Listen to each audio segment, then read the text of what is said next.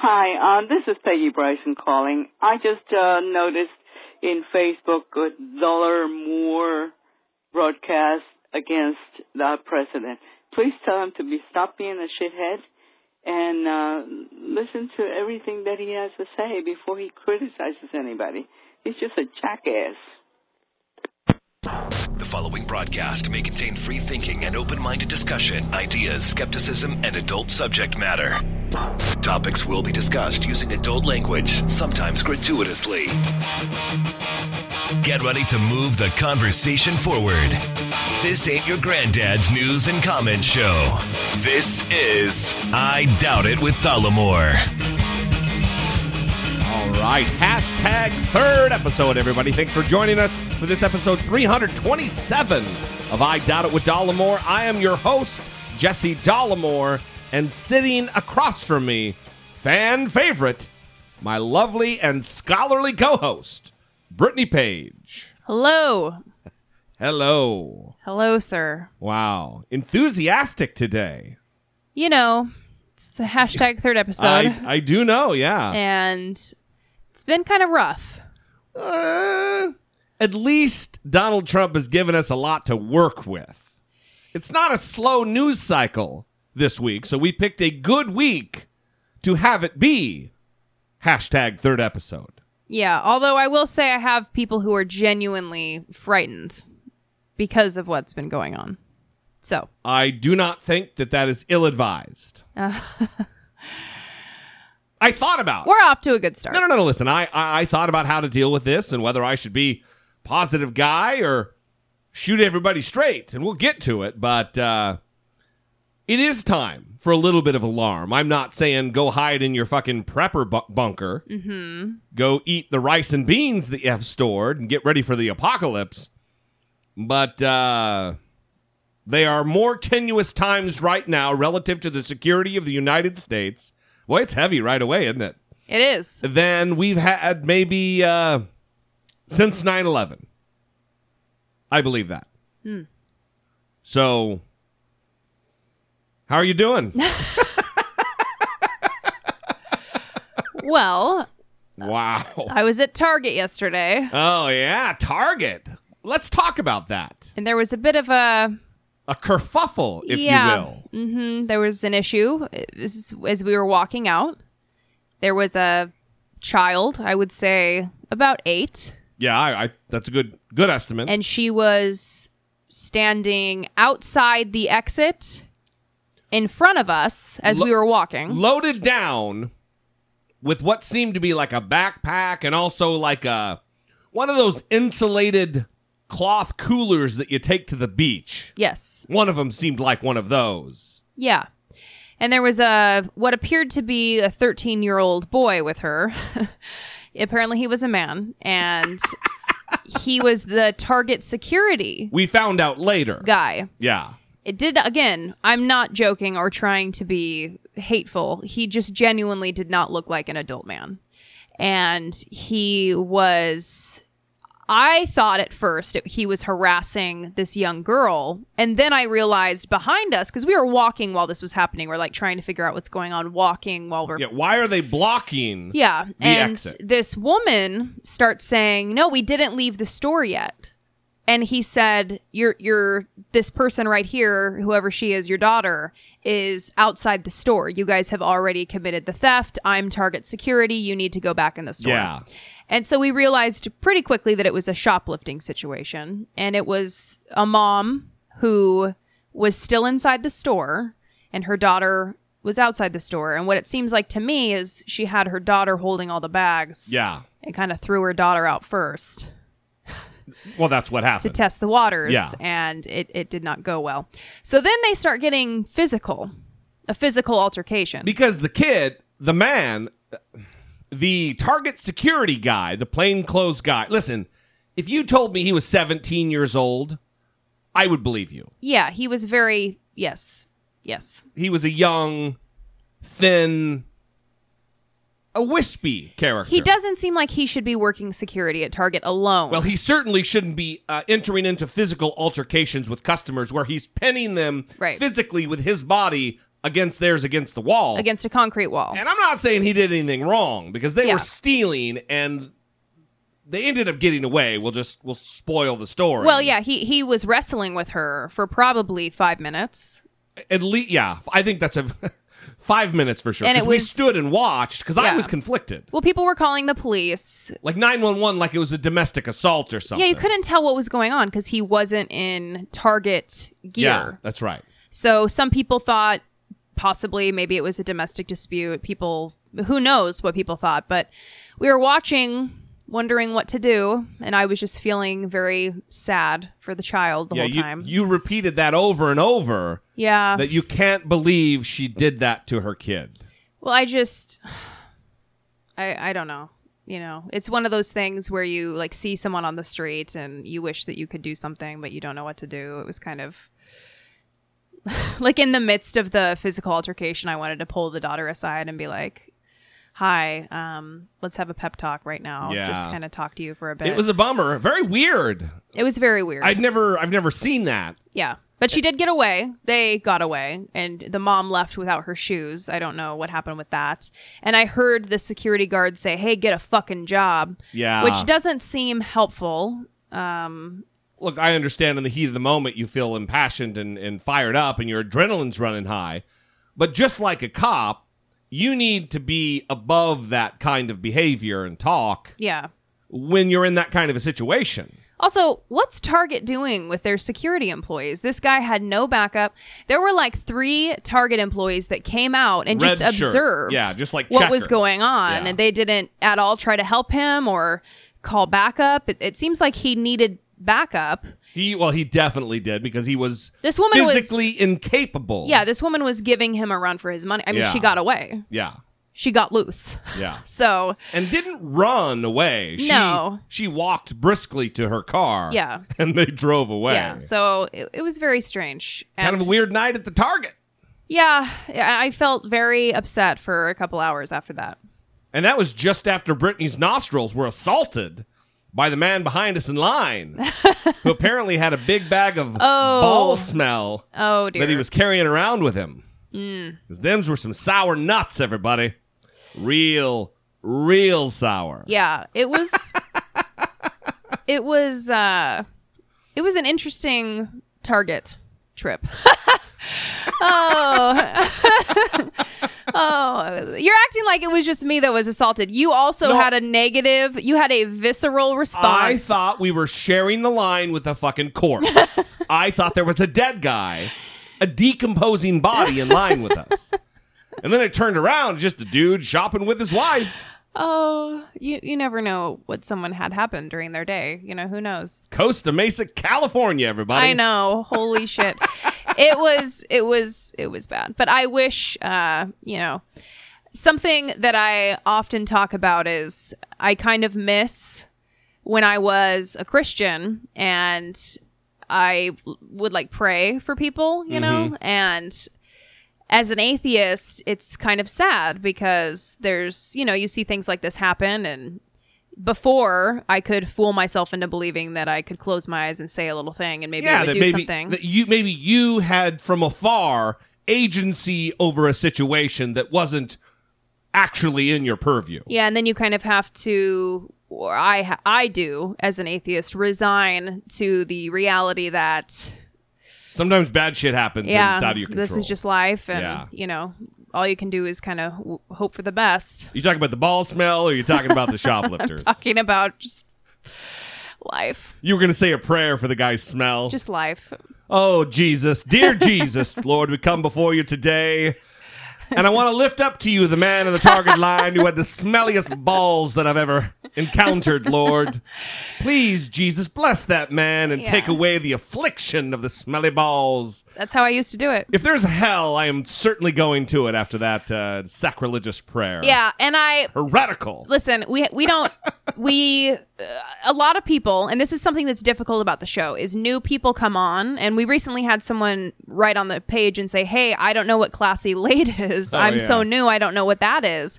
So we have people that, have no idea that we used to talk about religion. Maybe even me saying I'm an atheist. People had no idea. It might free people out, yeah. Yeah, so please don't write to me and say, you can come back. We're waiting for you. Well, we don't hate just have religion. That peace again. I grew up deep in religion. Yeah. The tongue-talking, dancing, Pentecostal type of religion. So it's like if I call a friend a name, it's kind of out of love. It's a term of endearment. You know what I mean? Yeah. It's the same when I do mock prayers, and I mean there's a truth to it. I'm making fun of it, but it's in fun. Yeah. Exactly. All right. Let's get to a voicemail before this really fucking slides right off the rails. Hey, Jesse. Hey, Brittany. This is John from Columbus, Ohio. I just was listening to episode 326 where you were talking about Brittany being a Debbie Downer. Brittany, you were, and... How dare you? Yeah, you were. But I understand why. Because here at the Columbus State Fair about 2 weeks ago, the pendulum swing ride malfunctioned because it wasn't inspected properly. Uh-oh. Malfunctioned and injured at least 6 people, but unfortunately killed an 18-year-old when he fell out of the ride. Wow. That was because it was not inspected properly. So, Brittany, there's a reason for your Debbie Downer, but you definitely were being a Debbie Downer.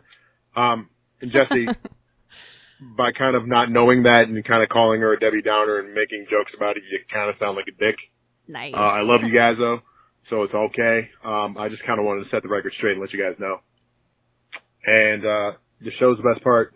There's not really a best part. You are equally involved, equally important to the show, even though sometimes Brittany still is the best part. But anyway, guys, thanks for letting me chime in. And once again, this has been John from Columbus. Brittany, you were referring to the Columbus State Fair about 2 weeks ago where an 18-year-old died on the pendulum swing ride. Thanks, guys. Have a good one. Now who's the Debbie Downer? Debbie fucking Downer. John from Columbus, setter straight of the record. I just want to set the record straight, everybody. Brittany Page, you were a Debbie Downer, but Jesse, goddamn, what a dick. Yes. Thank you for the call, sir. I hope that the injured will go on to find healing. And should I do another prayer? No. And someone died. That's horrific. It's terrible. Tragic. And this is one reason why when we talk about the government oversight, look, I'm as a fan of the next guy of reeling in the government and their regulation, but inspections of fairs where drug-addicted carnies are the ones operating them, that's a place where we need some government oversight. We need some regulation. We need some rules. Excuse me. I would just like to say that there's a more appropriate phrase, which is a person that operates carnival equipment, is what you should say. All right. It's a joke. It's great. Again, that's a joke that if you're a new listener, you probably won't get because we talked about bias-free language guide from the University of just New search Hampshire. the tags. So anyway, listen. Before we move on the voicemail front, I want to apologize to a guy I kept calling Steven, I think, last episode. It was Walter from St. Louis, and I kept calling him goddamn Steven. How dare you? Anyway, he reached out to me on social media, and he's like, what the fuck, man? Yeah, that makes sense. So sorry. Sorry about that. It's a fair reaction. So before we move on to emails, let me drop the phone number. That'll give you time to prepare to pull up the email that we're going to read. 657-464-7609. Of course, you can always email a voice memo from your smartphone to idoubt.dollemore.com. Now you can read the email. Hi, Brittany and Jesse. I've been seeing quite a bit of commentary about the firing of Google employee James Damore. Whatever. Damore, if we're going to do a Dollemore. Over his anti-diversity memo, and I'm interested in hearing your thoughts about it. It seems fairly straightforward to me that sending out a memo that perpetuates harmful gender stereotypes is a good cause for termination, especially since doing so violates Google's code of conduct. The argument against Google is that the employee should not be fired for expressing his opinion. But isn't the real issue that he documented and disseminated an opinion that contradicts the values of the company? Thanks for all you do. Lexi from Albany, New York. Lexi from Albany, New York. Well, let me say this, first of all, before we get into this at all. Google can fire and hire whoever the fuck they want. This isn't a free speech issue, and all of those, maybe you out there, who believe it is, are misinformed, not really understanding the scope of the First Amendment of the United States Constitution, which curtails the government's infringement upon your right to free speech, not some company. Secondly, everyone should go out there and Google this and find this document. It's like 10 pages. I would challenge everybody, because what he is asserting is that women genetically are not equipped to be as good a programmer or whatever his job was as men. They're better with personnel and they're better with people because they care about people more, and men care about things. That was actually one of the sentences. So if he's making an argument that men or women are genetically inferior relative to this particular occupation, let's flip the script and let's say he was talking about Jews. Jews can't be as good of programmers because of X, Y, and Z. People would be fucking outraged. But because it deals with sexism and feminism gets peppered in there, a lot of these people who curl their nose, wrinkle their nose, they get a little uncomfortable when you talk about feminism. They are more prone to kind of give this guy a pass. Yeah, I want to talk about the document in general. So I'm going to take a step back. So what he talks about is there's an ideological echo chamber at Google that doesn't allow dissent.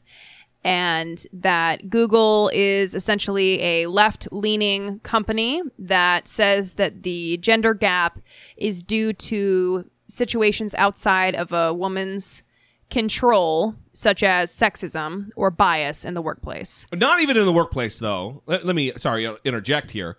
It's also from the time that they start schooling until they become employed. The entire system is geared around keeping a woman down and out of sciences. Yeah. From counseling to encouragement to mentorship, everything. Anyway, go ahead. Sorry. So he goes on to propose non-bias causes of the gender gap in tech. And one of them that he lists as a bullet point is that there are clear biological causes and biological differences that lead to this gender gap. So whatever. I read the thing, and something that I thought was funny that I want to talk about is he lists some of the personality differences between men and women that supposedly lead to the gap. And he talks about how extroversion... Did he say in there, women be shopping? You can't stop a woman from shopping. Did he say that in there? I don't believe so. Was that one of the chief tenets of his 10-page document? I might have missed a footnote, but I didn't see it. So this is directly from the document. Extroversion expressed as gregariousness rather than assertiveness. Also higher agreeableness. This leads to women generally having a harder time negotiating salary, asking for raises, speaking up, and leading. Note that these are just average differences, and there's overlap between men and women. But this is seen solely as a woman's issue. This leads to exclusory programs like Stretch and swaths of men without support. So this is interesting. He's verging on men's right activism. Yeah, but he's saying that, so this leads to women generally having a harder time negotiating a salary, asking for a raise. So I'm assuming this program Stretch is something to help them with these things. Yeah. And then he's complaining that this leaves men without support. Well, wait, aren't you saying that that's a woman's problem?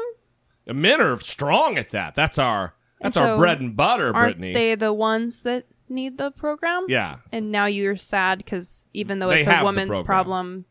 that's a good point. There's several things like that in here that are very strange. So maybe this guy got fired because he's an illogical dick face and not very smart. I don't know. I don't know, but it is weird because I was talking to you about this today. I'm finding myself very frustrated because normally people on the internet find an ideological corner in which to take comfort. And I'm finding myself increasingly alienated from any ideological comfort zone on the internet because I do not relate to certain prominent people in the atheist community. Yeah. More and more for me these days. And I do not relate to, obviously, Pat Robertson. So really we'll out get of to luck him there. later. But I mean, I'm having a hard time, like, really finding figures that I admire the majority of the time. Yeah. I guess I would say. I don't know.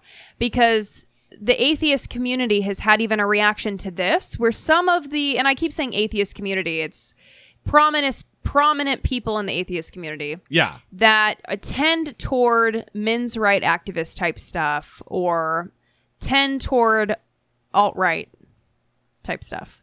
Yeah, or alt-light, Yeah. as Richard Spencer calls it. Yeah, and it makes me a little uncomfortable. Me too. Yeah. And I've seen a lot of defending of this guy from the atheist community. So I don't know. From those prominent atheists. Yeah, but I mean, Yeah. I'm open to it. If someone has a perspective that I'm missing here, please share it. It was just broad generalizing is what it was. But I don't know why he needs to be defended so yeah, I don't know. much. Fuck that guy.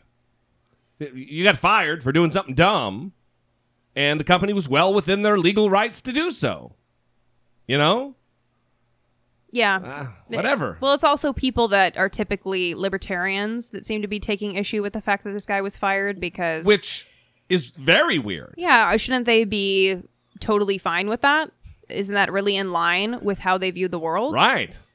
Yeah, absolutely. Yeah, I don't know. It's weird. I hope we answered a question, Yeah. Lexi. I hope we did. I mean, we'd rambled on for enough time. I'm sure something we said answered a question. All right. Well, thanks for calling in. Thanks for writing in. We appreciate it very much. Before we move on, though, I do want to talk about good old Pat Robertson. We didn't mention it last time on the show, but Mr. Eric Bolling, who is the host of a Fox program, used to be the host of The Five on Fox News. Now he's something else. Some other goddamn show. The Specialist. The Specialist, that's it. Well, anyway, he has been caught sending dick pics, allegedly. There we go. And you're waiting for that one, huh? Uh-huh. And apparently Pat Robertson, who admits he has no information on the matter whatsoever, just taking a stab in the dark, he weighed in. And first, let me say this about Pat Robertson. He's still alive. Well, certainly he's still alive. He's not looking very good. Yeah, he looks like, it looks to me when you look at him on TV that they made a mold in the shape of Pat Robertson and just poured human flesh and blood and bones and skin into the mold and then animated it somehow. He's not looking good. He's not looking good. He's like a human apostrophe. Kind of bent over and just ready to fucking go at any time. He's 87 years old. And not a spry 87. He's also not a nice man. No. So he's not. Hence the music that we played. Yes. Otherwise it would have been, zippity doo-dah, zippity yay. No. That would just not. But not for Pat Robertson. No. Here he is talking about that which he knows nothing. I want to say something I've been reading about in the press. And I don't have a lot of first-hand information, so I may be, off the wall on it. But think of this. If you wanted to destroy the Fox News, you really wanted to destroy them, what would you do? Well, you would send some salacious material, ostensibly from one of their popular co-hosts or hosts, and you'd send it out and then get it publicized, and then you'd have... It sounds like he's given this some thought. When I was sabotaging back in the day, this is what I did. Well, I'm sorry. Is that really the best method to sabotage Fox News? The Fox News? The Fox News. Is that really the best method? If you wanted to get rid of the Fox News, it's to frame Eric Bolling. Well, how would you even get a picture of Eric Bolling's cock to send a picture to someone? This person is very skilled. They must be working for Putin, too. I don't know. Some woman complained that she had gotten this salacious material from this particular co-host. And then you'd come to Fox, and Fox is so averse to any kind of legal action that they would immediately take the person off the air. So before long, you would have decimated. Along with that, though, Reverend Pat Robertson, being afraid of legal action, they're also afraid of being countersued or sued by the employee for false termination. Bill O'Reilly doesn't have a suit against Fox News because he was fucking dead to rights, caught, busted, fired.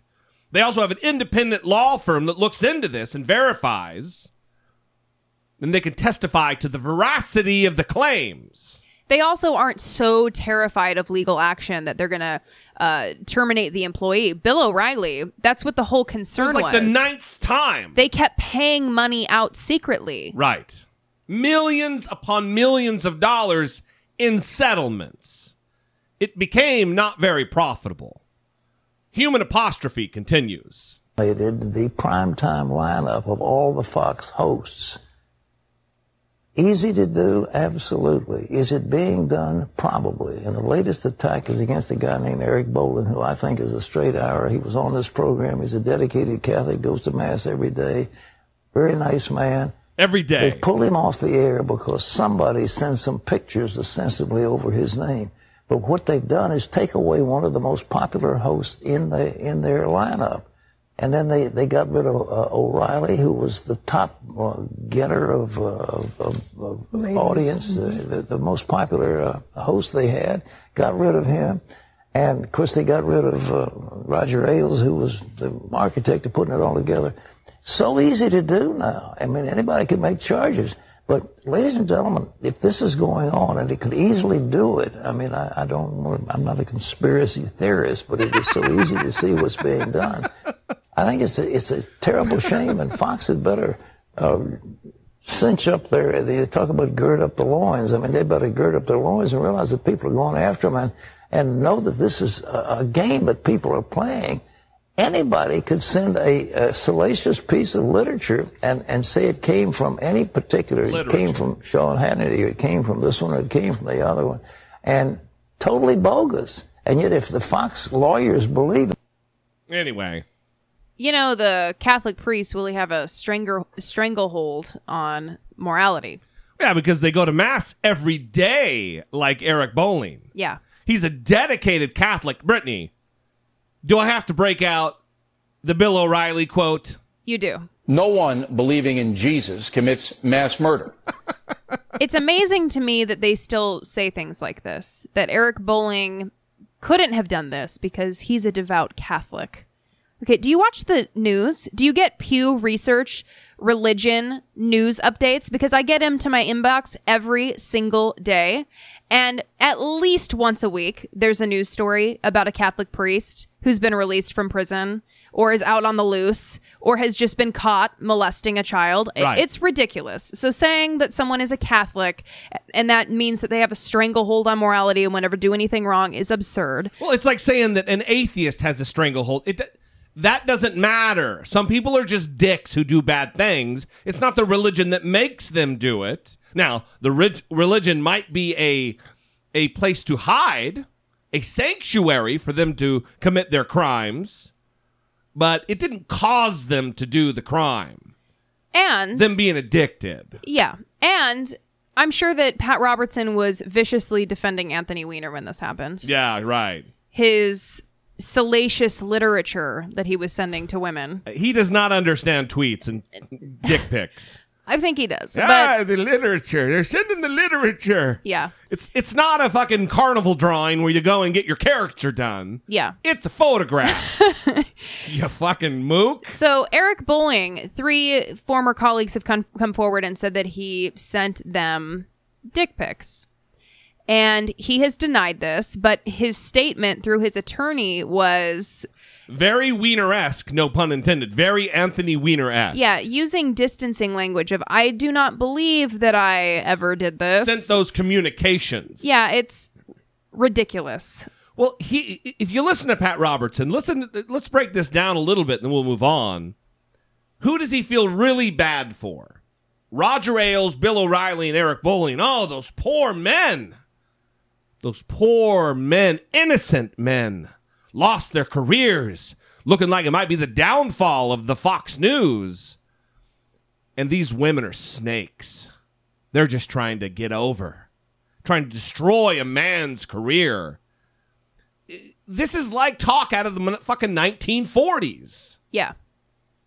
This is 2017, is it not? Again, what year is it going to come to where I'm going to be able to stop saying, hey, everybody, it's 20 blah, blah, blah? Pat Robertson was born in 1930. 1930. The Prohibition was on. The Prohibition. So he has a different outlook on life. Yeah, he does. Oh, you almost had it. You got to be quicker than that. All right. Let's move this train along. Brittany Page. Support for I Doubt It with Dollamore comes from generous, engaged, intelligent, and good-looking listeners like you by way of Patreon. Your support on Patreon for as little as $1 a month helps keep the show going and move the conversation forward one podcast at a time. If you would like to join the ever-growing family of supporters, please visit patreon.com/I Doubt It with Dollamore. Mikey, Jorge, or is it George?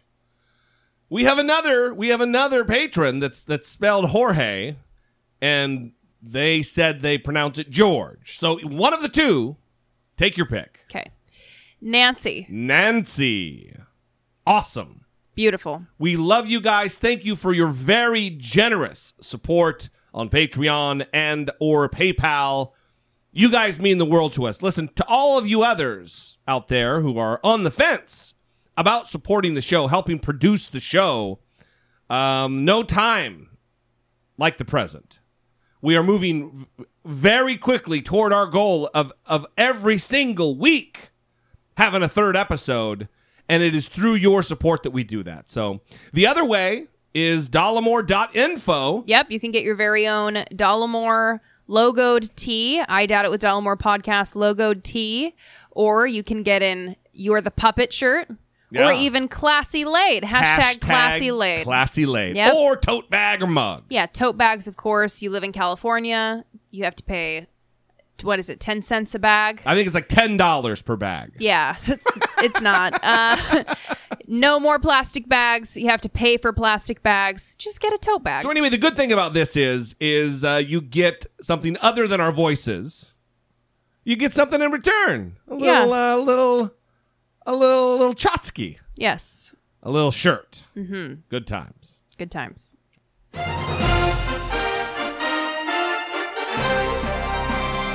Dollamocracy. Facing down pessimistic politics with realistic optimism. All right. Well, before we move into all of this North Korea insanity, let's talk a little bit about the man at the helm, our commander-in-chief who is making military decisions that will affect the lives of 350 million people who live in this country and hundreds of millions of people who live outside of the country. Vice News is reporting that twice a day, since the beginning of the Trump administration, a special folder is prepared for the president. The first document is prepared around 9:30 a.m., and the follow-up around 4:30 p.m. Former Chief of Staff Reince Priebus and former Press Secretary Sean Spicer both wanted the privilege of delivering the 20 to 25-page packet to President Trump personally, White House sources say. What was in this particular packet, Brittany Page? Well, praise. Yes, praise. It contains basically screenshots of cable news chyrons that are positive, admiring tweets of people loving Donald Trump. Wow. Transcripts of fawning TV interviews, praise-filled news stories, and sometimes just pictures of Trump looking powerful on TV. Wow. Yes.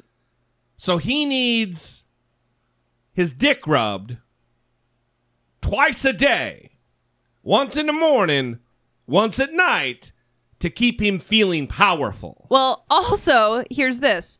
One White House official said the only feedback the White House communications shop, which prepares the folder, has ever gotten in all these months is, quote, "It needs to be more fucking positive." And that was Trump. I don't know. They don't say. Somebody came from somewhere. So this is the man who's making the decisions in the wake of the news today that the United States intelligence services believe that North Korea has miniaturized its nuclear weapons delivery systems. So much so that they will fit on the head of a warhead. And we all know that their intercontinental ballistic missile systems are getting better and better every single day. Well, Donald Trump was hosting a Just Say No 2.0 kind of a thing at the White House, and he was asked by a reporter about this new development from North Korea, and this was his very alarming response. North Korea best not make any more threats to the United States. They will be met with fire and fury like the world has never seen. He has been very threatening beyond a normal statement. And as I said, they will be met with fire, fury, and frankly power, the likes of which this world has never seen before. Thank you. Thank you. Thank you. That is unbelievable. And he ends his statement with, "Thank you. Thank you. Thanks for being here when I said that. Thank you. Believe me, it's going to be fire. It's going to be fury. Believe me." Ugh. Horrifying. Horrifying. These are the words of a despot. These are the words of a dictator. These are the words of the man he is threatening. This is something Kim Jong-un would say. Well, and the people who are saying, and I haven't seen anyone say this, but I'm sure they're out there, I just haven't been looking lately, that this is him being tough. Oh, I've heard it. On North Korea. Yeah. There are other ways to be quote unquote tough on North Korea without acting like we're in a Die Hard movie. Right. That's so good. That's exactly right. This is ridiculous. This is not, and I hope that once they got him in a room, they said, "Listen, you can't be saying things like that." They can't do that. He's the president of the United States. It needs to be more fucking positive. He's that guy. He's a soft-headed buffoon who needs a folder given to him twice a day, telling him what a good boy he is. These are dire times. Dangerous times. What's most alarming about this is the ultimatum, is his red line that he gave just there. It wasn't, if they become physical aggressors against the neighbor, South Korea. No, that's not what he said. This is what he said. North Korea best not make any more threats to the United States. They will be met with fire and fury like the world has never seen. If they make threats, they will be met with fire and fury. If they just say something, they will be met with fire and fury, the likes of which the world has never seen. That is alarming. Yeah, and people in the Republican Party are taking this on too, like John McCain, who said, quote, "I take exception to the president's comments because you've got to be sure that you can do what you say you're going to do. The great leaders I've seen don't threaten unless they're ready to act, and I'm not sure President Trump is ready to act." Nor should he act. We're not going to launch a preemptive nuclear strike or even sortie missions, air-to-ground combat missions with fighter jets, or inserting special operators into North Korea because North Korea's leader has a big mouth and is fucking dumb. That's not the way shit works. Not in America. You use diplomacy. And this is a problem with this White House. Messaging is all over the fucking board. Some people in the administration say, no, we will not negotiate. And then others, like the Secretary of State, say, oh yeah, we'll sit down. We'll talk with Kim Jong-un. And then you've got the President of the United States, the leader of all of them, saying, even if they make a threat, we're going to firebomb the fuck out of them.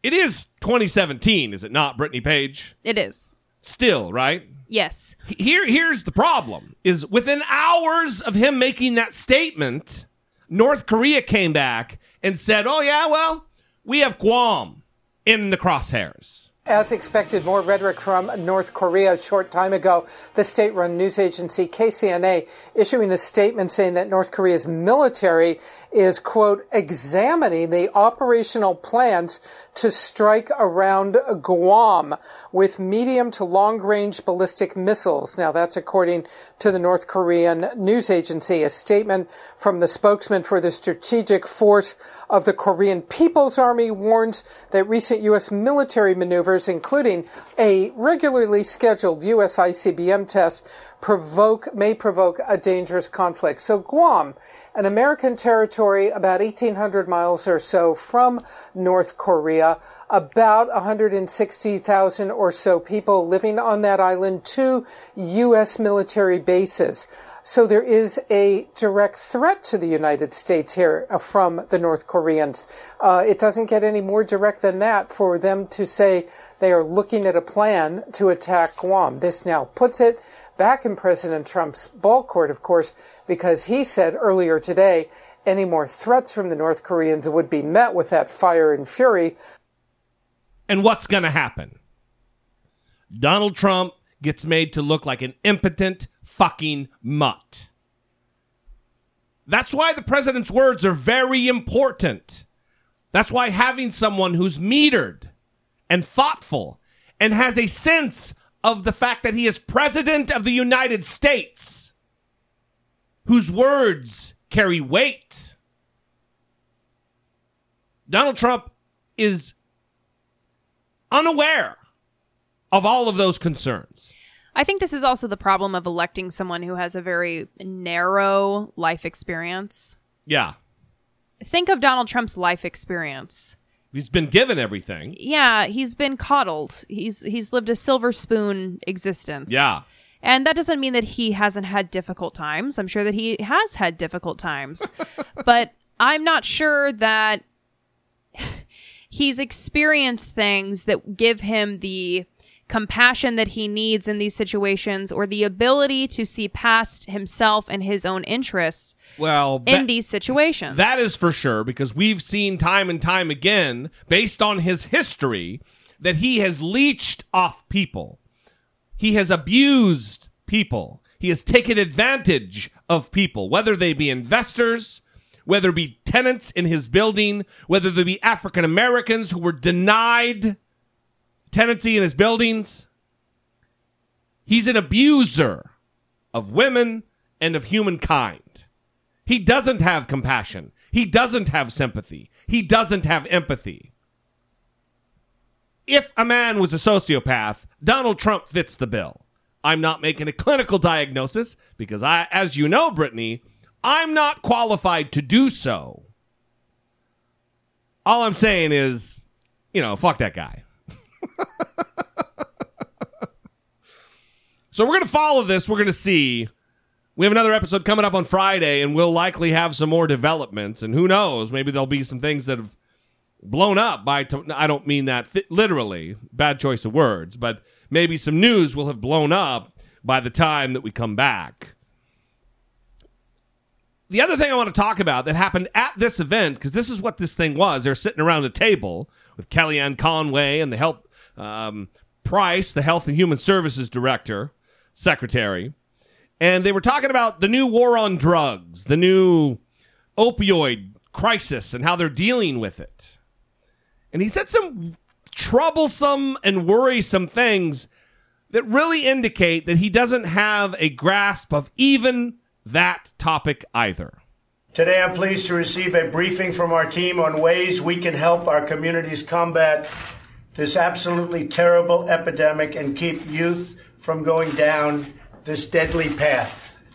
The best way to prevent drug addiction and overdose is to prevent people from abusing drugs in the first place.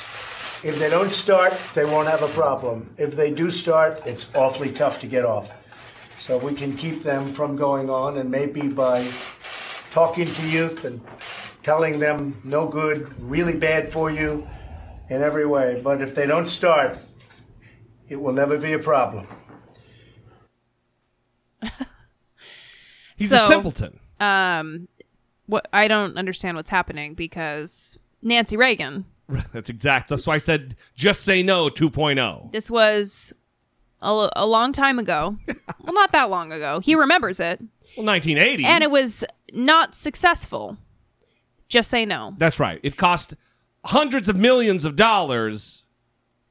No gains were made. And this seems like something he should know, although he has Jeff Sessions. So Jeff Sessions also refuses to accept that kind of information. It's like abstinence education except for drugs. Yeah. Here's how you get a kid not to do drugs. You say, hey, don't do drugs. They're real bad. And then they won't do them. Yeah. And everything's good. And we all have lollipops and fucking rainbows for the rest of our lives. Yeah. Well, he's also someone that claims to never drink and never do drugs. As evidenced by his tweets, that is very accurate. Yeah.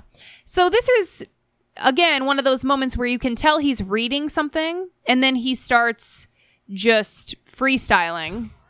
Freestyling. And I... Wicka, wicka, wick. And I wonder if everyone around him starts cringing when he does this, because you just don't know what's going to come out of his mouth.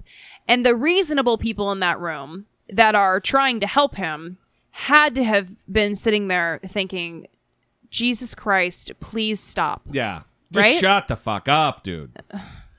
So he led from this about the kids to this about law enforcement and their role in the drug war. We're also working with law enforcement officers to protect innocent citizens from drug dealers that poison our community. Strong law enforcement is absolutely vital to having a drug-free society. I have had the opportunity to hear from many on the front lines of the opioid epidemic, and I'm confident that by working with our healthcare and law enforcement experts, we will fight this deadly epidemic, and the United States will win. So he first talks about law enforcement, which tells you, now he did mention healthcare, but it tells you where his head is at. He doesn't look at this as a health crisis, addiction. He looks at this as a lawbreaker situation. Just like Jeff Sessions. That's exactly right. We're not going to be dealing with the opioid crisis by throwing fucking people in jail. That's not going to heal them. These people they suffer from addiction. Believe it or not, I used to not believe it, it is a disease. If you're addicted to a substance like alcohol or opioids, heroin, it physically changes the nomenclature of your brain. It is a disease. And for Donald Trump to go straight to the cops, they're going to be on the front lines, and that's how we're going to get people off of drugs, is through cops. We've tried that before. Nations all across the globe have tried that before. It does not work. We need a model more like Portugal, where they deal with it from a health crisis standpoint. Not sending out the jackbooted thugs to fucking tase and arrest and throw in prison people who have a legitimate disease. But again, Donald Trump just doesn't have the bandwidth to understand that. I think equating the just say no to abstinence only is great because similar to how people are very reluctant to want to put Narcan or naloxone, the opiate antidote, in the hands of people who are addicted to opiates, they're hesitant to do that because I don't know why, but I think it's similar, their reasoning probably, to why they don't want condoms being accessible to teenagers. It's the exact same reason. And that seems very misguided because if someone is addicted to opiates and they are having a difficult time getting off drugs, wouldn't you rather them have a way to have someone inject them with that when they overdose so they don't die? Even if they are not currently getting treatment. Isn't that just a good thing for someone to have so they don't die? So we have one less death at the hands of the scourge of highly addictive and dangerous drugs. Absolutely. And similar to condoms, it isn't like, here you have a condom, you must use it. It's for safety. Well, look, the Narcan thing, it's great. It's a great metaphor because using a condom doesn't mean you run around fucking everybody with AIDS now because, I have a panacea. No problem. You're still careful. It's just an extra layer of protection, no pun intended. It's the same with the Narcan and those antidote substances. It's alarming that this is the man who sets policy for the United States who has less than an average understanding of these issues. Let's pivot. Let's move on. A little bit of Russia. Eric Prince was on with Erin Burnett, and she sprung a question on him. You'll find out soon. Well, I'll just tell you. Eric Prince is the brother of Betsy DeVos, the founder of Blackwater, the private security force / mercenary force that ran through Iraq and Afghanistan. Eric Prince was sprung with a question by Erin Burnett on CNN about a secret meeting with Russians that, oddly enough, he doesn't remember the name of the guy he met at the hands of people that he respects, the Emiratis. You know, obviously, you have connections to Trump's inner circle. You're talking about, that you were reached out to by Steve Bannon, among others. Your sister is... I did that. Actually, I wrote that op-ed because between my wife and I, we have a lot of kids, some of whom will serve in the military soon. The idea of them going to Afghanistan and getting killed like those kids did last year, I couldn't tolerate. So I wrote that op-ed with one audience in mind. The president read it, and that's what triggered this discussion. They said the president read it and he read, asked them I'm to told call. he read it at his desk, circled it, and said, learn more about this. So he knows who you are. And obviously, as I said, it's not just that you know Steve Bannon and others. Your sister is Betsy DeVos, who, of course, is Education Secretary. Yep. All right. So let's talk about another thing that you're central to here. A lot has been made of a meeting that you had with a Russian who is close to Vladimir Putin on the remote island of the Seychelles during the Trump transition, right? This meeting that everyone knows happened now. Who from the Trump team asked you to take the meeting? No one. Zero. I was there on business. Okay? I was there meeting with Emirati officials. Mm-hmm. And there's lots of other people there. I met a guy. And clearly the U.S. intelligence community felt necessary to unmask me and leak it to the media. But if the media and the obsession on the Trump-Russia collusion, they've kind of jumped the shark if they're thinking that I had something to do with that. Because this meeting occurred in January, long after the election. So there's either all this grand Trump collusion plan before the election or not. Because if they asked me to go meet with some Russian, which no one actually did, happened to be there and I met a Russian. Who'd you meet? Pretty thin. Some fund manager. I can't even remember his name. A fund manager, but you don't remember his name? I don't remember his name. We didn't exchange cards. How long was it? The meeting, do you remember? It probably lasted about as long as one beer.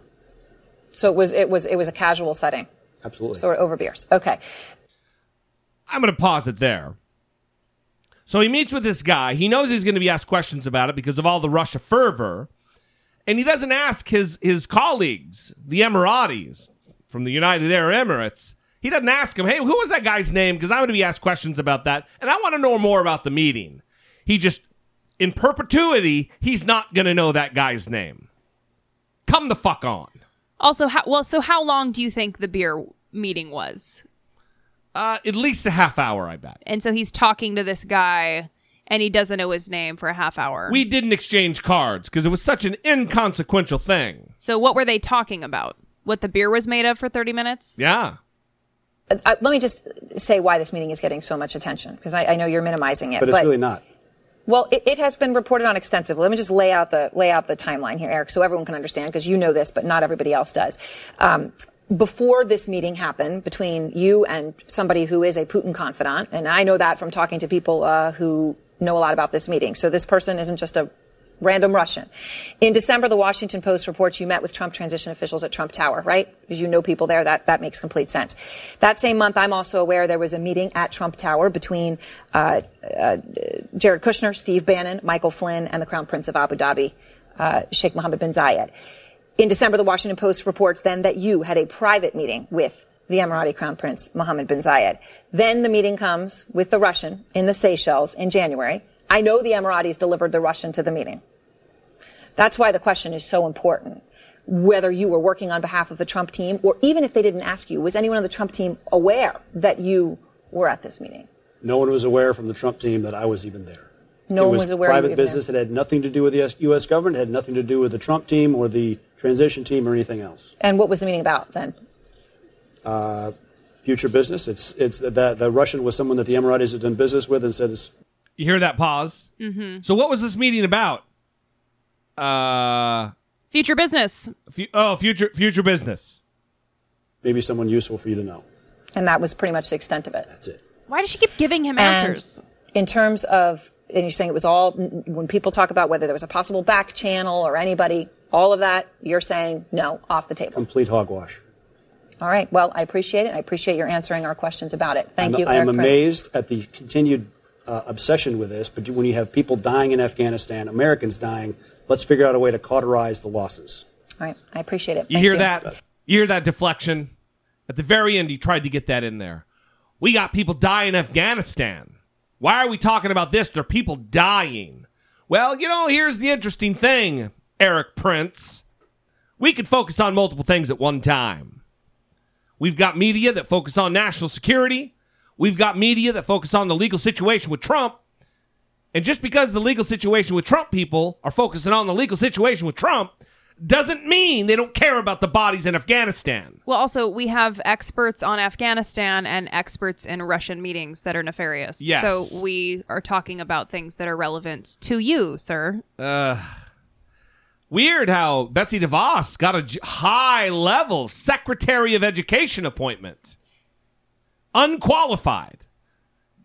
Doesn't have anything more than a bachelor's degree, and she's the Secretary of Education. Huh.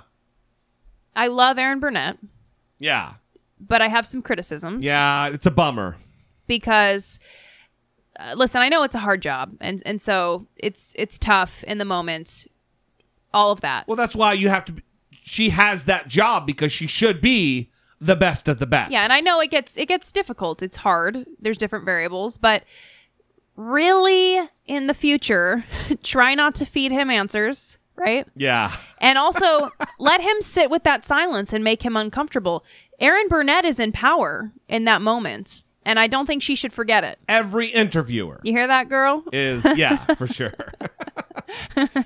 So I played that first, and then we're going to move on finally to this real Trump news issue. I've been talking about for months and months that it's very likely Donald Trump is going to start his own TV network, his own flavor of news, his own propaganda, because having a state-run news organization just falls right in line with what a guy who talks about fire and fury on his enemies, it's kind of what they do. Putin has his own state-run media. Kim Jong-un has his own state-run media. So it's natural that Donald Trump would have one too.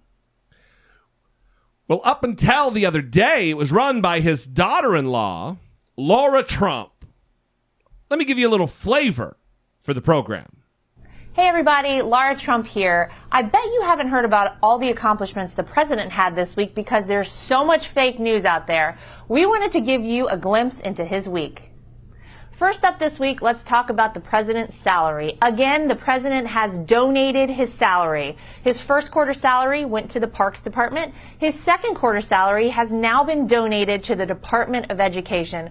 Again, this is a president who is putting America before himself. I am so proud of that. Next up, jobs, jobs, jobs. The unemployment rate is at the lowest point it has been since 2001. That is quite an incredible fact. So anyway, you get the idea of what it is. And you kind of get the idea of why she's not doing it anymore, because she's fucking terrible. And apparently, Brittany was saying, you can back me up on this. Yes. Well, Kayleigh McEnany got the job. The little Mike Wazowski lookalike. You know, Mike Wazowski from Monsters, Inc. You know, those teeth. It's tough to be a lookalike for Mike Wazowski. Mike Wazowski. So, Kayleigh McEnany got the job, but apparently she edged out. Word is, we don't have this confirmed, but word is, who did she edge out? Tomi Lahren. Apparently Tomi Lahren was up for the job. Tomi Lahren, while at Politicon, actually made reference to some things she was working out that we'd find out about soon. Yeah. And I wonder if she got iced out because of Kayleigh McEnany. Mm-hmm.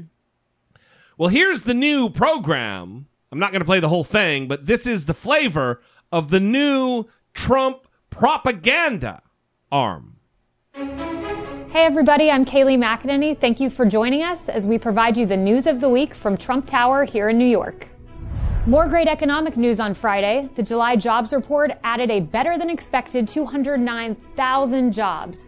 Overall, since the president took office, President Trump has created more than 1 million jobs.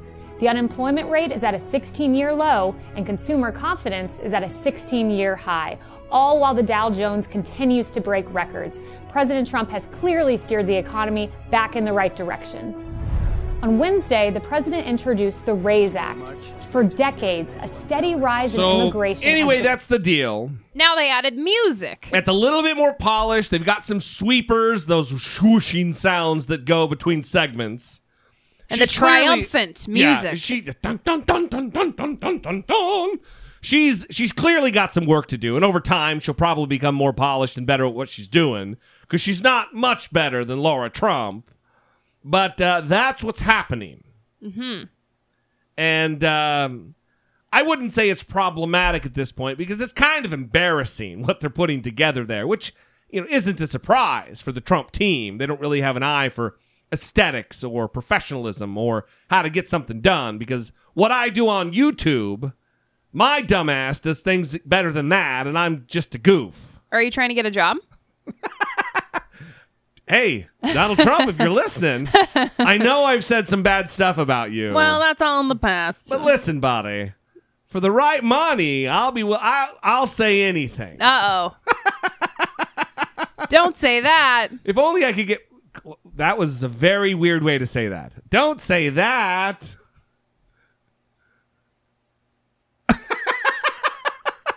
What? Was something said? I was going to make a violent comment. Oh. About getting close to Trump, but then no. I'm not going to do that. Yeah, don't do that. So. Well, let's end it here. Should we end on that awkward moment? Yes, please, because I'm starting to feel #3rd episode out. All right. I want to say one more thing. Oh, one more thing. Trump has sent greetings to Robert Mueller. And we'll talk about that next time. Well, seriously. I wanted to mention it this time because it's very fitting with the whole Trump TV thing. He is a problematic character, and he exhibits problematic behavior. Yeah. This is not okay. He's creating his own media narrative. That's all the fuck we need. Trying to discredit legitimate media. Yeah. And now he's sending greetings to the person who's in charge of the Russia investigation, telling him that he appreciates the work that he's doing, sending appreciation and greetings. Ugh. And this is something that would happen in Goodfellas. Yeah. Unbelievable. 2017, everybody. Good times. All right, we're going to leave you there. We love you guys. We appreciate you. Thank you for joining us twice a week or 3 times a week or as often as you do. Listen, if you are on the fence about supporting the show, we would love to have you if you're in a position to do so. Go to dollemore.com/Patreon, dollemore.com/PayPal, and do your worst. We would love to have you supporting the show, producing the show, keeping the lights on. It's a beautiful thing. If you're not in a position to do so, you can always rate and review us on iTunes because that helps the show grow by getting us in front of new, fresh listeners that we can soon turn off and have go away. Anyway, we love you guys. We'll see you next time. Until then, for Brittany Page, I am Jesse Dollemore, and this has been I Doubt It. No one believing in Jesus commits mass murder.